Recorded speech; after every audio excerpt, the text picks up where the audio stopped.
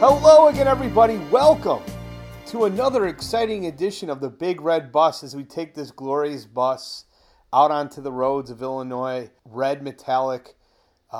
As the sun hits the red metallic on the roof, it brings solace to me and to my mind. My co-host, Doug Tone. How you doing, brother? If you're going to at least describe the bus, at least figure it out in advance. Okay. Like, don't stutter over the bus description for 5 minutes. That's just embarrassing for all of us. I'm going to write something out for like a half an hour on one of these shows, and just I can't wait to hear at what point you come in to say, all right, that's enough. It's just going to be like an Impractical Jokers episode. How long can we talk about the bus before it just hangs up? Exactly.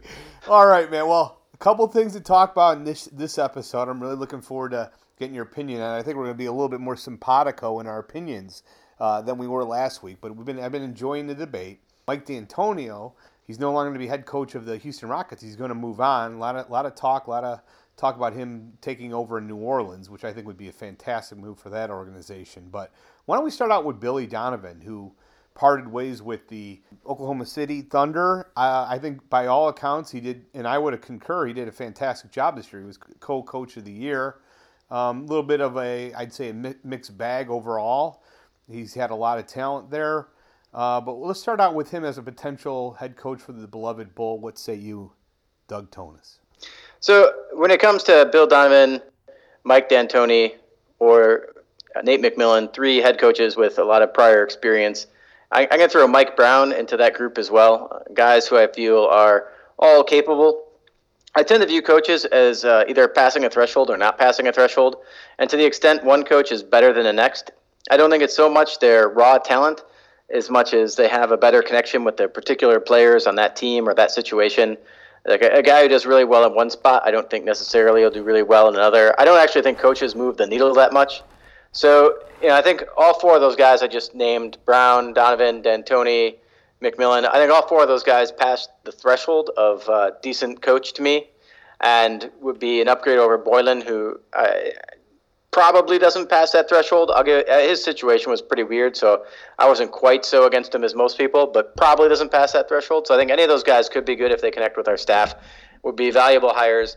Of that grouping of guys, I think Mike D'Antoni and Bill Donovan, I think those two will probably be a little bit more expensive. McMillan also probably reasonably pricey.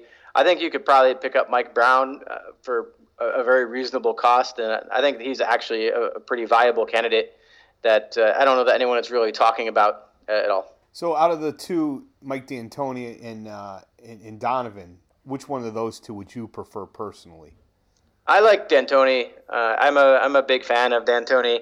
I think he's very creative.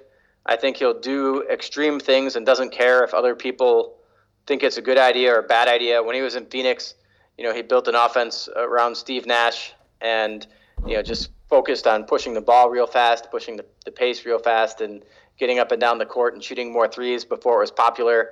Lo and behold, that became really a lot more common as time went on, and he was really ahead of his time. When I look at what he's done around James Harden, to build an elite offense around this guy by having him do isolation step-back threes and play kind of like ugly basketball and super small ball and some of this other stuff, I really don't think other coaches would have been able to pull that off or would have tried to pull it off. I think they would have said that's too far out of convention and not done that. And so I think from what I've seen of Mike D'Antoni, I think he's more willing to just kind of do anything that makes sense given his personnel and try things that really fit his people and be willing to adjust a lot. So I don't know, if he could win a title, but I think he could in the right situation. I mean, they were close with the Rockets and they were close with the Suns. Both those teams might have had a very good chance of winning titles had it not been for injury. So I'm probably a little higher on Mike D'Antoni than most other people, but I think his price tag will be very high, and I don't know that he'll be super excited about going to coach a rebuilding team like the Bulls, especially after his experience with the Knicks. I love Mike too. I think he would be the best choice. I don't think he's going to get hired. Are you in agreement with me that it's not going to be any of these guys? I think the Bulls are going to go in the route for a first-time head coach. It's going to probably be Wes Unseld Jr. or Udoka, and I'm fine with either choice. Do you agree with that, or do you think they're going to probably look for a coach with experience? I agree with what you're saying will be the outcome. It would not be my first choice of an outcome. I'd rather get someone with some experience. I mean, like I said, if you view coaches as a threshold, like you have to meet a minimum bar, And after that, it's like the amount of value is not that different. Like, I think if you swapped whoever you think the best coach in the league is with the 15th best coach, that you probably wouldn't see a whole lot of difference. Agreed. In terms of your team output. So, getting a guy I feel is definitely in that top 15, and I think those guys we talked about could do that. I'd rather do that than take a shot on an assistant who could just be another Jim Boylan. I mean, Jim Boylan was a well-thought-of assistant when we hired him, and now we think he's just complete trash. I'm going to assume that we hire someone better than him, but when I look at Philadelphia, that's a team that's underachieved a whole bunch. We hired their GM, and we're going to hire one of their assistants to be our head coach. And maybe those two guys weren't the people who caused Philly to be one of the biggest underachieving hot messes in the league. But, it doesn't make me super thrilled that we're going to try and, pick up Philly's scraps and the Washington Wizards scraps. Like, aren't exactly a huge winning organization. So, like I said, that may not really reflect on Udoka fairly at all, but I'm a little not so excited about him. I don't know a whole lot about Wes Unseld Jr. Maybe he's fine. Obviously, AK has got a good relationship with him and knows a whole lot about him. So I think he might be the front runner just for that reason. Yeah, in general, I agree with most of your comments, especially about coaches. I think the vast majority of NBA coaches are rock solid. I think you got to be pretty bad to have a really detrimental effect on the team. I think Jim Boylan, without a doubt, qualified for that. When he took timeouts, inexcusable. The things that you controlled, player minutes, he obviously favored some players who shouldn't received as many minutes as they did. His timeout situation was an embarrassment. But most importantly, as a head coach, you got to communicate. You got to sell yourself to the team, and you have to sell the organization to the media. Post-game press conferences, he failed miserably by any estimation in all of the above. So I'm so glad he's gone. I think whoever they bring in will look considerably better in the light of day. To defend Udoka, as an assistant coach for my son's travel team, and as someone who's been an assistant before, and I've also been a head coach, it's night and day, really. You do not have anywhere near the power that you do as a head coach, and I think it's a little bit unfair with a guy who was obviously as incompetent as what they had with the 76ers, Brett Brown. With how incompetent he was, that, as an assistant, I don't think it's fair to tarnish his image that way.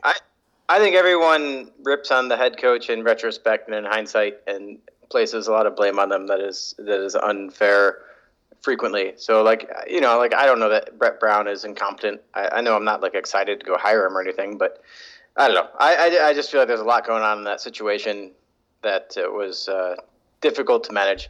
Either way, I agree with you. I don't know that I would say it makes me put Udoka on my don't hire list. I'm just saying, picking up a few people from an organization that I feel was run very poorly and had a lot of talent and vastly underachieved is just not something that I'm real excited about in general. Fair enough.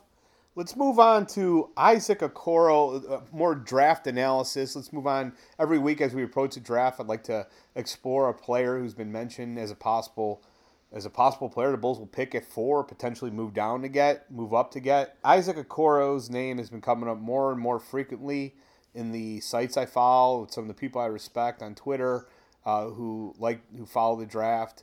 I'd love to get your opinion on him. I've started a deep dive on him. I'd love to get your initial impressions. Yeah, I hadn't really looked into Okoro until you told me we should talk about him on this podcast, and then I started looking into him just for that reason, just to have this discussion.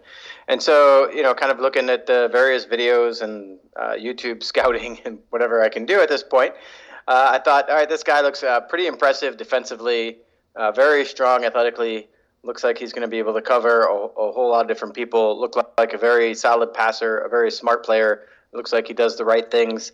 And the only question is, he doesn't look like an offensive creator, didn't score in any type of volume, doesn't have a jump shot. His release and his form on his jumper, I did not think was something that projected to be good going forward. And so his passing at the collegiate level, I thought looked good. I thought he made good decisions with the ball and looked like a very solid passer. And so I kind of said, are you going to get Ronnie Brewer or are you going to get Andre Iguodala out of this guy?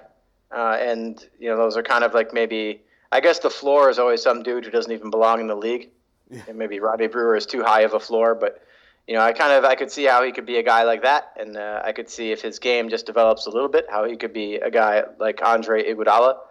But I definitely was pretty impressed. The lack of volume in his scoring was probably the biggest concern, and overall, and then the lack of jump shooting ability and consistency in his form that looked like it wasn't something that was just like, oh, it's all put together and he just needs confidence. He looks like a guy who needs to have someone really rework his whole shot to hit at the next level. Yeah, I think NBA Draft Net had his strengths at defense, athleticism, finishing, size and strength, versatility, fit. I concur in all those. I mean, 6'6", 225. He looks like a tank. He's absolutely ready. You can see just immediately. He's a type of player that you can see finishing games. Like a guy in the NBA. Like, okay, he's versatile. You can switch on almost anybody. He's absolutely on the defensive end. You had zero concerns about him.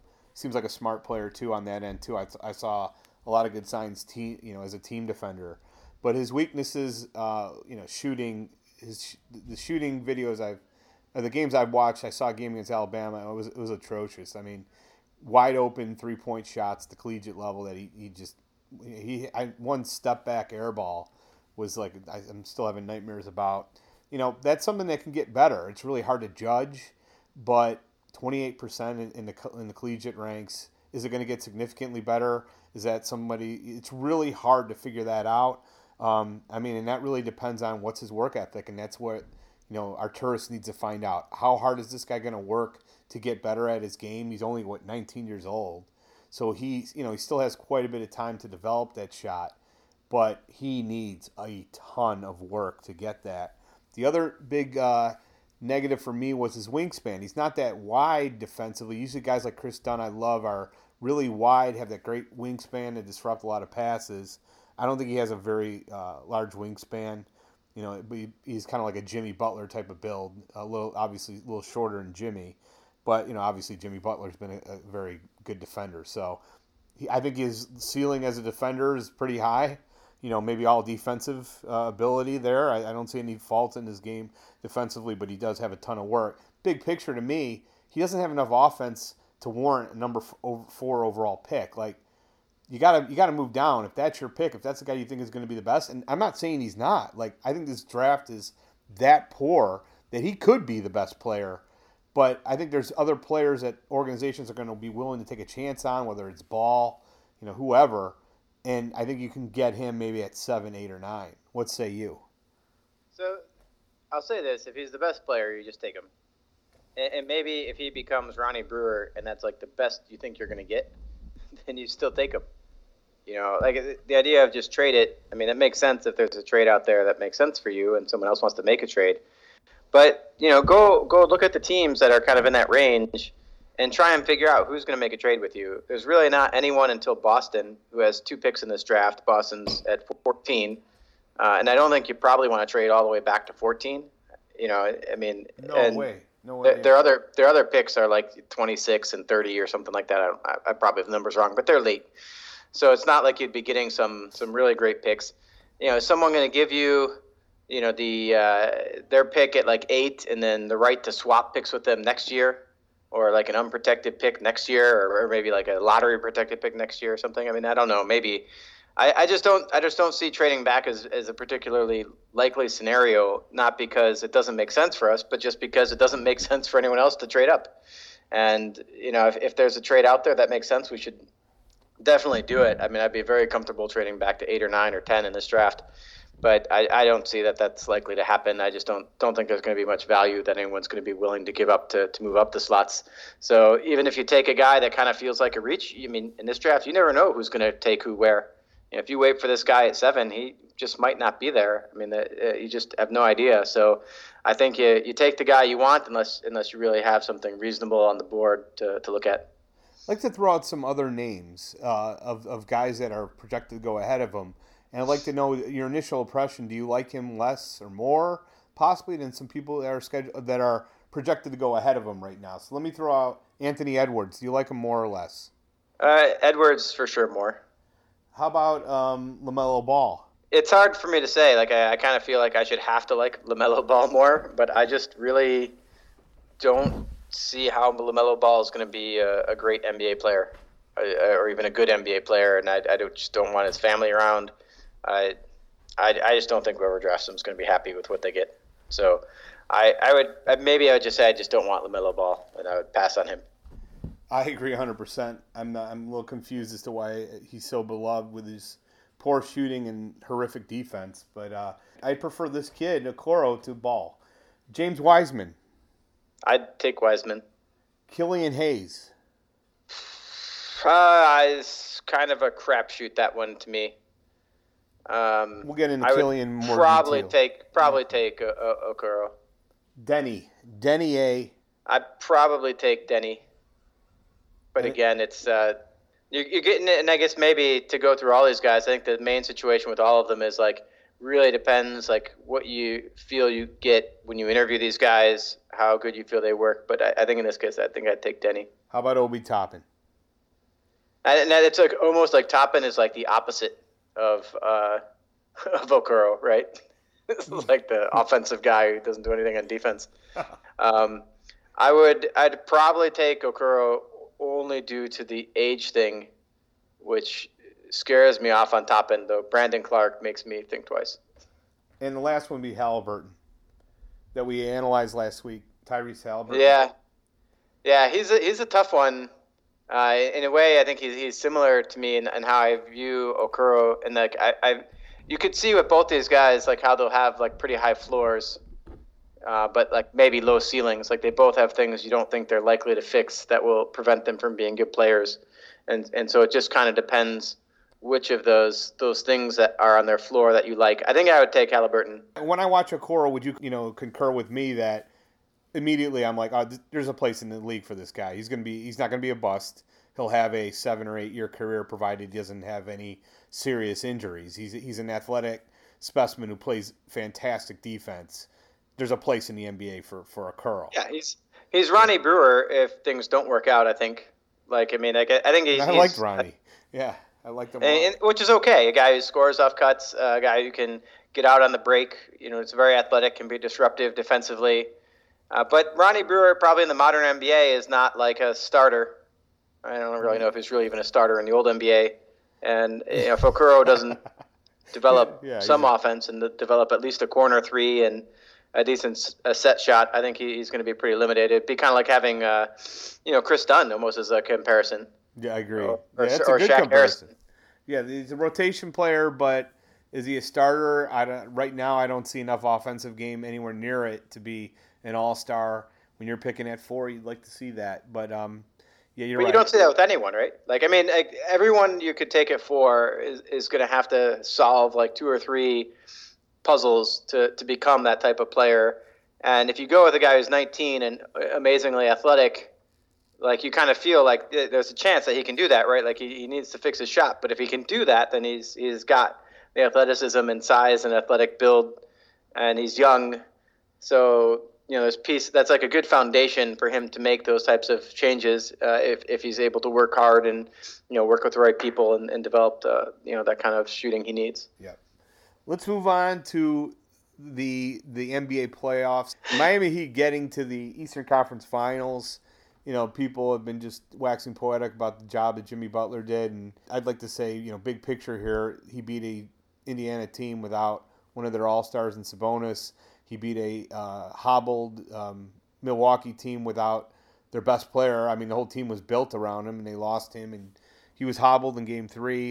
Didn't play in Game 4 and 5. Regardless, he still won. They still won. They still beat the number 1 seed, and for that, the Miami Heat deserve the credit, and so does Jimmy Butler. But let's kind of revisit the trade. I'd like to get your opinion on, does this make you reevaluate the 2017 trade, or there's still room for discussion? Well, I'll first say I think you got to give Butler and the Heat really as a whole a little more credit than you did for beating the Bucks. They're up 2-0 when Giannis was fully healthy, and so it's not like they just got lucky. It was one of the worst calls I've ever seen in the finals. Yeah, it was one of the worst calls I've ever seen to end the game. I still can't believe that decided the game, but I agree with you. It shouldn't have been that close, right? If you're at Milwaukee, you should be beating this team handily, and they shouldn't have been in that position. But I'm trying to go back. I thought that game too was the one where there was a horrendous call against Miami that allowed the Bucks to either tie or take the lead, and then there was a horrendous call the other way that then allowed Miami to win. And I thought both of those are bad calls, so then they just kind of canceled each other out. But I might be confusing that game with a different game. No, that's the game. Game 2. Yeah. So I don't think you can blame it on the refs there. Anyway, regardless of that, my thoughts on the Butler trade are kind of this. It may not have been the right move to trade Jimmy Butler. Like maybe the right move would have been to keep Jimmy Butler. But if you traded Jimmy Butler, the Bulls got back more than the Minnesota Timberwolves did. And they got back more than the Philadelphia 76ers did. And Jimmy Butler demanded trades twice for being on situations that he did not like after he left the Bulls. And so, if the Bulls didn't have any easy way to reload around him that year they traded him. So a year of being on a terrible team, I don't know that Butler is going to say, not demand out of Chicago. And when he was a free agent and demanded out of a good team like Philadelphia, I don't know that he wouldn't have done the same thing if he had not already demanded out of Chicago. Now, maybe he would have stayed with Chicago because they had the Supermax, and these other teams weren't able to offer that because he was no longer with his home team. But in that case, then it's like the deal you're paying him is also fundamentally different than what Miami's doing, and you still would have had a hard time building around him. And I don't really think Miami is a true championship contender as it stands. And maybe they can become one if they get Giannis or someone else, but I don't think they are now. So I think the Bulls got as much as they could in trade value out of him. I don't think they would have got more if they traded him later. At the time, I was like, yeah, I'm okay rebuilding. We were frustrated with the treadmill-ish, slow downhill slope of the team.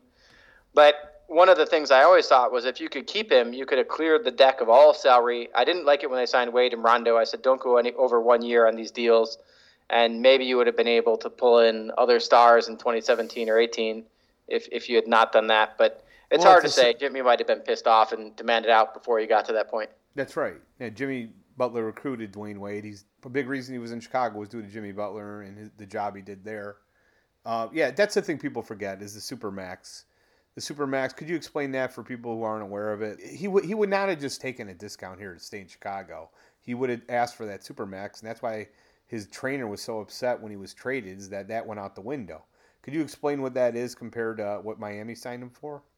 If I'm not mistaken, and it's been a long time since I've looked at the CBA to figure it out, but I believe the Supermax is 35% salary and the normal max is 30% salary. So effectively, you're just able to pay the guy more. And I don't know if it amounts to the difference between, say, like 32, 33 million you're starting at and like 40 million. But, you look at Chris Paul and I think Russell Westbrook, like they're massive, massive deals. I think we're both Supermax contracts. And it's just very expensive. Exactly. It costs you one or two good rotation players potentially. I mean, probably one. It's probably one rotation player it costs you. Yeah, right. I mean, look at the team. Look at the Heat team. I mean, I don't know if you feel this way. Like, I think the team around Jimmy Butler was better than the team around Giannis. If you had to play those two teams together, you like Bam Adebayo and Goran Dragic, who's played out of his mind. That's the thing that most people don't, I think, is understated, if anything, is how good he's been down the stretch. Tyler Hero, Duncan Robinson, Iguodala and Crowder both played really well. Olynyk, those guys, are they better or worse than what's around Giannis when you think about Middleton, who's probably the best player, who's to me like a glorified Luol Deng? I would say, it's tough to say which of those groups are better. I mean, it's interesting. The Heat guys are so young. I don't know that I trust them. Tyler Hero.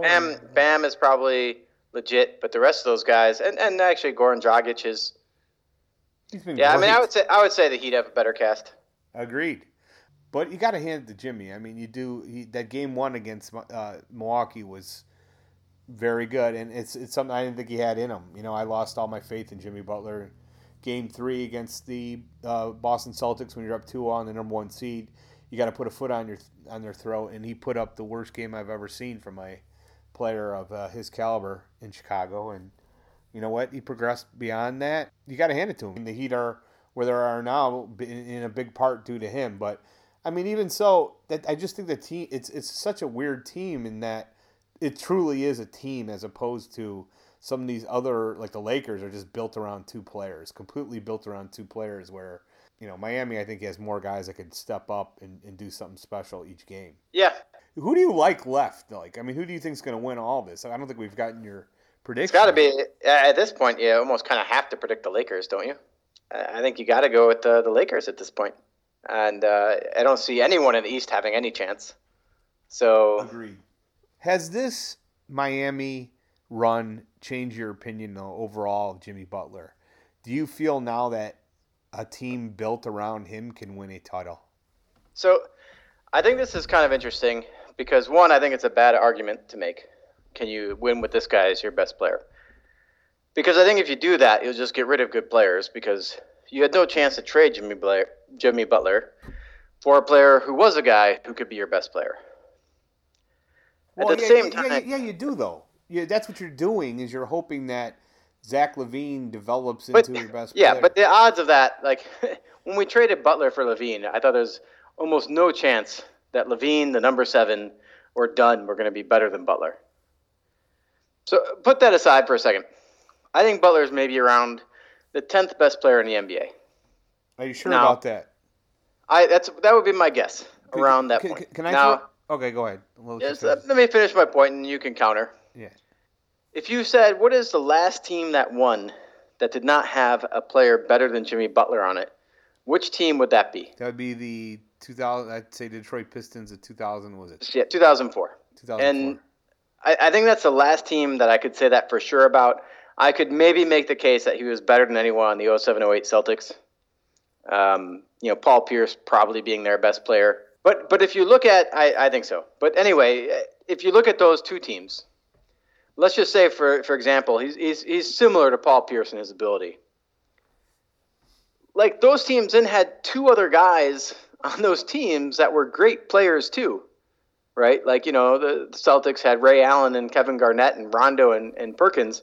Yeah, but I think they had three Pistons had, whoever you thought their best player was, they had 4 guys who were very good.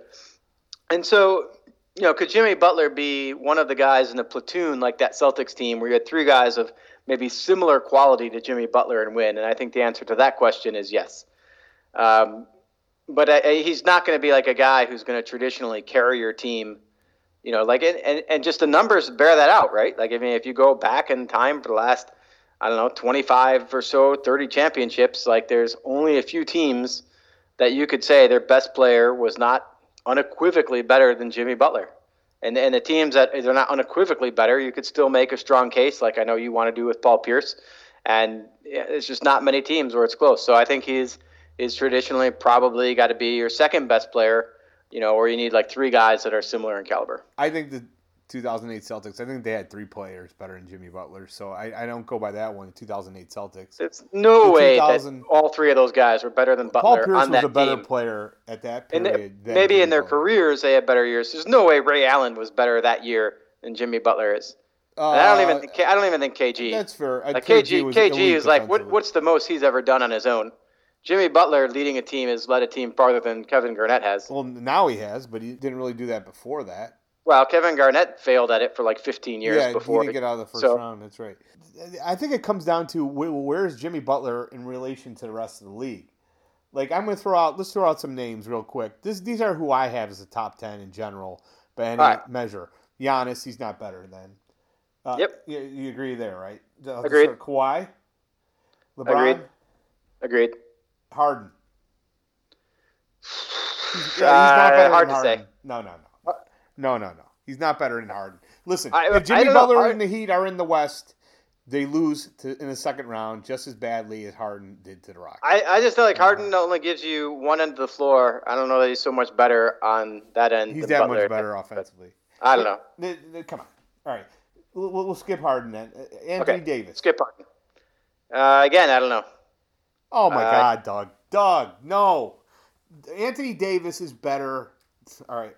What's Anthony Davis ever done? The dude couldn't even make the playoffs. He's in the West. And he's younger than Jimmy Butler, and he's just got farther than Jimmy Butler ever has at the age of what? Jimmy's at what now, 30 or 29? Well, yeah, he's done that as the second best player on his team. All right. Nikola Jokic? Yeah, but he was in the West. You can't compare the East to the West. The West is much more difficult over the last decade by any stretch. Nikola Jokic, no. You think Jimmy Butler is better than Jokic? Yeah. Gotta disagree on that one, but we'll keep on going. Let's say Joel Embiid? No. Luka Doncic? No, but probably in a year. Damian Next year, Lillard? Yeah. That's a tough one for me, but I'll say no. All right. See, I have him outside of everybody I mentioned. Damian Lillard, to me, is much better than Jimmy Butler. Damian Lillard's a top 6 player. I could make the case for Lillard. I guess maybe I'll put it this way.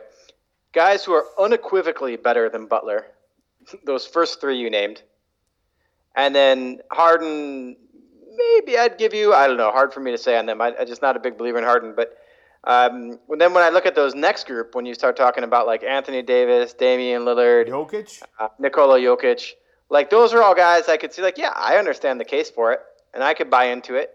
I could see, yeah, I could make that argument that they're better. Like I don't think you're crazy or anything for thinking it. I wouldn't, but I don't think it's crazy to think the other way either. I think and to the extent either of those guys are better than the other is like, I think a lot of it is just what situation they're in, what's going on. I just don't think that they're unequivocally better. They're not like in a different tier. Maybe I'll put it that way. Like those are all guys that are like in a similar tier of like secondary, tertiary type stars. They're like all stars, not superstars. Whereas I feel like Giannis, LeBron, Kawhi, like those guys were like superstars. Those guys are like in a whole different tier of what they can do for you. And really even Giannis, like you got to question whether he's in that tier to some degree, like in the playoffs, like without any type of jumper where you can just crowd him, but I still put him there. Those guys are in a different tier, and I'm not sure that Jimmy Butler is definitely below all those guys by like a good amount, right? And then the rest of those guys, I think they're maybe they're a little better, maybe they're not, but I don't think fundamentally they're different pieces in terms of quality. We're a little bit blurred by the fact that the Western Conference is so superior overall to the Eastern Conference. I think Boston, and I think there's especially Miami, they're first round exits in the West. Like you're not beating Houston, you're not beating Denver, you're not beating the Clippers, you're not beating the Lakers. All 4 of those teams I think are better than any team in the East. If we look at the teams that advanced, I think Miami would have beaten the Rockets. I don't know that they would have beat the Clippers or the Lakers. I don't think they would. I mean, I think those teams are the top 2 teams in the league. So I think not getting past those 2 teams, I don't think means a whole lot for anyone, really. I mean, no one's going to get past them. But yeah, I agree. I don't think the Miami Heat are like the 4th best team in the league, or like the 5th or 6th best team in the league. Yeah, it is. But I do think Jimmy has had a profound impact on winning at every place that he's been. And I think it's like a documented impact on winning every place he's been. So that's fair. I actually think very highly of him and how he moves the needle. And some of these other guys, like I think, put up great numbers, but I'm not sure that they didn't necessarily move the needle. And Jimmy's been big in playoff moments. He's been good in the playoffs as well as in the regular season. So I think he's a guy who does very well. I never thought he was really exceptional for the Bull. I mean, he had the first 2 games against Boston in 2017. He had some decent playoff games, but he was never exceptional. He was never at a superstar level for the Bulls. Clearly, he's gotten a lot better. No, absolutely. Time has gone on. Yes, that's my point. Yeah, he's definitely gotten better. Yeah. I mean, if you look at this trade and getting back to our original question, there's different pieces in this trade. Jimmy's stock has gone up since he left the Bulls. He continued to improve. I think it's since he left his Philly. game. Or since he left Minnesota. Like I think he's consistently gotten better, just a little better every year. And I think at his age and how things were, like that was really a question that was going to happen. Great for Jimmy that he's done that, but like I wouldn't have put money on that necessarily being the case. But yes, his stock has risen like unequivocally. Zach LaVine's stock I think is up higher since when the Bulls got him in trade. Lauri Markkanen's stock, if you look at the number 7 pick, I think first he looked really high, like we got this steal in the draft, and now I think he's probably settled into about what you'd expect out of the number 7 pick, which is a starting caliber player, but probably not much more than that. And it's lower than that right now. Chris Dunn was a guy whose stock was extremely low when we got him. It jumped up for 1 year, and now it's near zero. So, overall, and the way things have gone, I think the trade didn't work out for us. But I don't think like the opposite would have worked either. Like if we had kept Jimmy, I don't think we would be happy with where the Bulls are right now either. We would be complaining. We just have different complaints. I think Jimmy Butler is as good as he is today. I don't think he's any better or worse than he was for us. In 16-17, I think he was an excellent basketball player. He had a lot of incredible moments in that regular season that, time is faded memories. But I was at a game he had 50-plus in, I think, January 2017. He was fantastic for much of that year. I don't think he's that different of a player, better or worse than he was then. He's just older. He's just got a team that's a little bit more conducive, built better for him. He doesn't have Nico Brick and wide open threes. He has guys that are hitting shots and that fit with him better than he had with the Bulls. But statistically, you are correct. His best year statistically was his last year with the Bulls. He was fantastic that year. Yeah, and if the Bulls had a better record, I think they were 500 right that year. If they were 6 or 7 more games, he would have had MVP discussion. He was absolutely phenomenal that season. That's all right. You sold me. Maybe I'm overrating Butler a little bit. That said, like we also forget, he said incredibly stupid things about Derrick Rose and Derrick's last year here for, basically questioning his work ethic. He questioned the work ethic of the young players on this team, which Rondo had a counter the following day after a disappointing loss in 2017, and people want to rewrite it, but it was incredibly dumb. It was incredibly stupid. But in his defense, he was learning to be a leader during all that time. He wasn't like the best, most dominant player on his collegiate team or even in high school. It's like kind of a strange situation with Jimmy Butler. And then he, I don't see by how anybody can argue that he was great to his teammates in Minnesota. I think Towns and Wiggins clearly regressed during his time there. He didn't make his teammates better. And with Philly, for whatever reason, he didn't like Brown or he didn't like Simmons. That was kind of another weird situation. He ends up in Miami, and it's his team. It's clearly his team, and, we'll see where that gets him. I know they're not going to beat whoever comes out of the West, but he's on the downside of his career. I still think it's too early to say, oh, the Bulls lost that. It's so easy to say right now. I think they lost that trade. What? I think they lost that trade. I mean, there's no way they say that yet. There's no way they won that trade. I mean, like maybe it turns out that it doesn't matter either way. Like a lot of trades do. It may be one of those deals, but they didn't win that trade. Well, not yet. You can say that now, but of course that's right. If Zach LaVine becomes a superstar for the Bulls, then fine. Hold on. But you look at all these teams. You look at all these teams. Kawhi Leonard, all the best players that are left right here. Paul George, LeBron James, even Anthony Davis, Jimmy Butler. With the exception of Boston, all these guys have their best players are what? 27, 28, 30, 34 years old. The Bulls' best player is Zach LaVine at 25 years old. There's still time for these guys to develop into something special. Then we'll say, looking back, you know what? That's right. That was a bad trade or better trade. But I still think there's development. Zach LaVine's gotten better every year. Not one of those guys was remotely the quality of Zach LaVine when they were 25. They were all clearly better than LaVine at 25. Jimmy Butler? Fine. I hope. Hold on a second. That's not true. Jimmy Butler at 25 was not clearly better. He was not the scorer Zach LaVine is. Let's go back and see what year. Jimmy Butler, Doug, in his first contract, you and I were both questioning whether or not this guy is worth the money they offered him, which was like $48 million. Let me go back and see what year. Yeah, Jimmy Butler might be the single exception of that. I'll agree with you. At 25, 18.6 points a game, two-way player, good efficiency, but still not like an elite player. But at 25, I was still taking 25-year-old Jimmy Butler over Zach LaVine because he was a two-way player. Jimmy Butler, but he wasn't the scorer. True, but exactly agree with you, but. Yes. Anyway, I will go back to one other thing I'd like to add, and it kind of goes to your point. I've seen people say, Jimmy Butler is 20 points a game. I was looking at his points per 36 minutes, 20 points a game. I'd definitely take him over Zach even at 25. But people have said like, oh, look, Jimmy Butler is a great leader because he's with the Heat. Well, no, he's not a great leader. He's fallen into a situation where his lack of leadership isn't a problem because, whatever the people around him. But like a really great leader, you could drop into almost any situation and he rises all the boats. Yeah. You drop Jimmy into most situations and it's just going to burn shit to the ground. But yeah, he found this one situation where things have worked out great, and it's good. Like he kept moving until he found a situation where he's happy and people think the way he thinks and do the things he likes and whatever. And I don't mean that as like a negative thing, but it's not like that doesn't make him a leader by the fact that he finally found a team that doesn't hate him, like on his fourth try. That doesn't make you a leader. Like if you flame out at your first 3 jobs and on the fourth one it's finally a good fit, like that doesn't make you a natural people person. It's like you don't fit in all situations. A leader figures out how to make things better. Doesn't just say like, wow, these people don't think the same way as me, screw all of them, and just burn stuff down. And that kind of seems how Jimmy's been.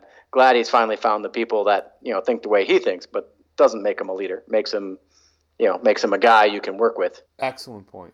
And on that note, let's pull in the big red bus after another exciting show. Great content there at the end. I agree 100% with what you said there. And, it'll be interesting to see where we're at next week from now. I hope, I like Jimmy Butler. I hope he beats Boston. I'm not a Boston fan. But Miami is the team I'm pulling for the rest of this thing. I mean, like, I don't know how anyone could like either of the LA teams. They're both just mercenary teams. Like, unless you're just a fan of one of them before all of this, like, I don't see why you would root for a team that just imported a couple stars and whatever. Like, they're not underdogs or anything. There's like no like fan friendly story with either of those teams. And I don't know why. I just don't like Boston. So I am rooting for Miami to take the whole thing at this point, or the Nuggets. I would love to see the Nuggets or Miami win the whole thing. Those would be my best scenarios. So I'm rooting for Jimmy. DT, great stuff, brother. Looking forward to our conversation next weekend. All the best until then, my man. All right. See you, Fred. Have a good one.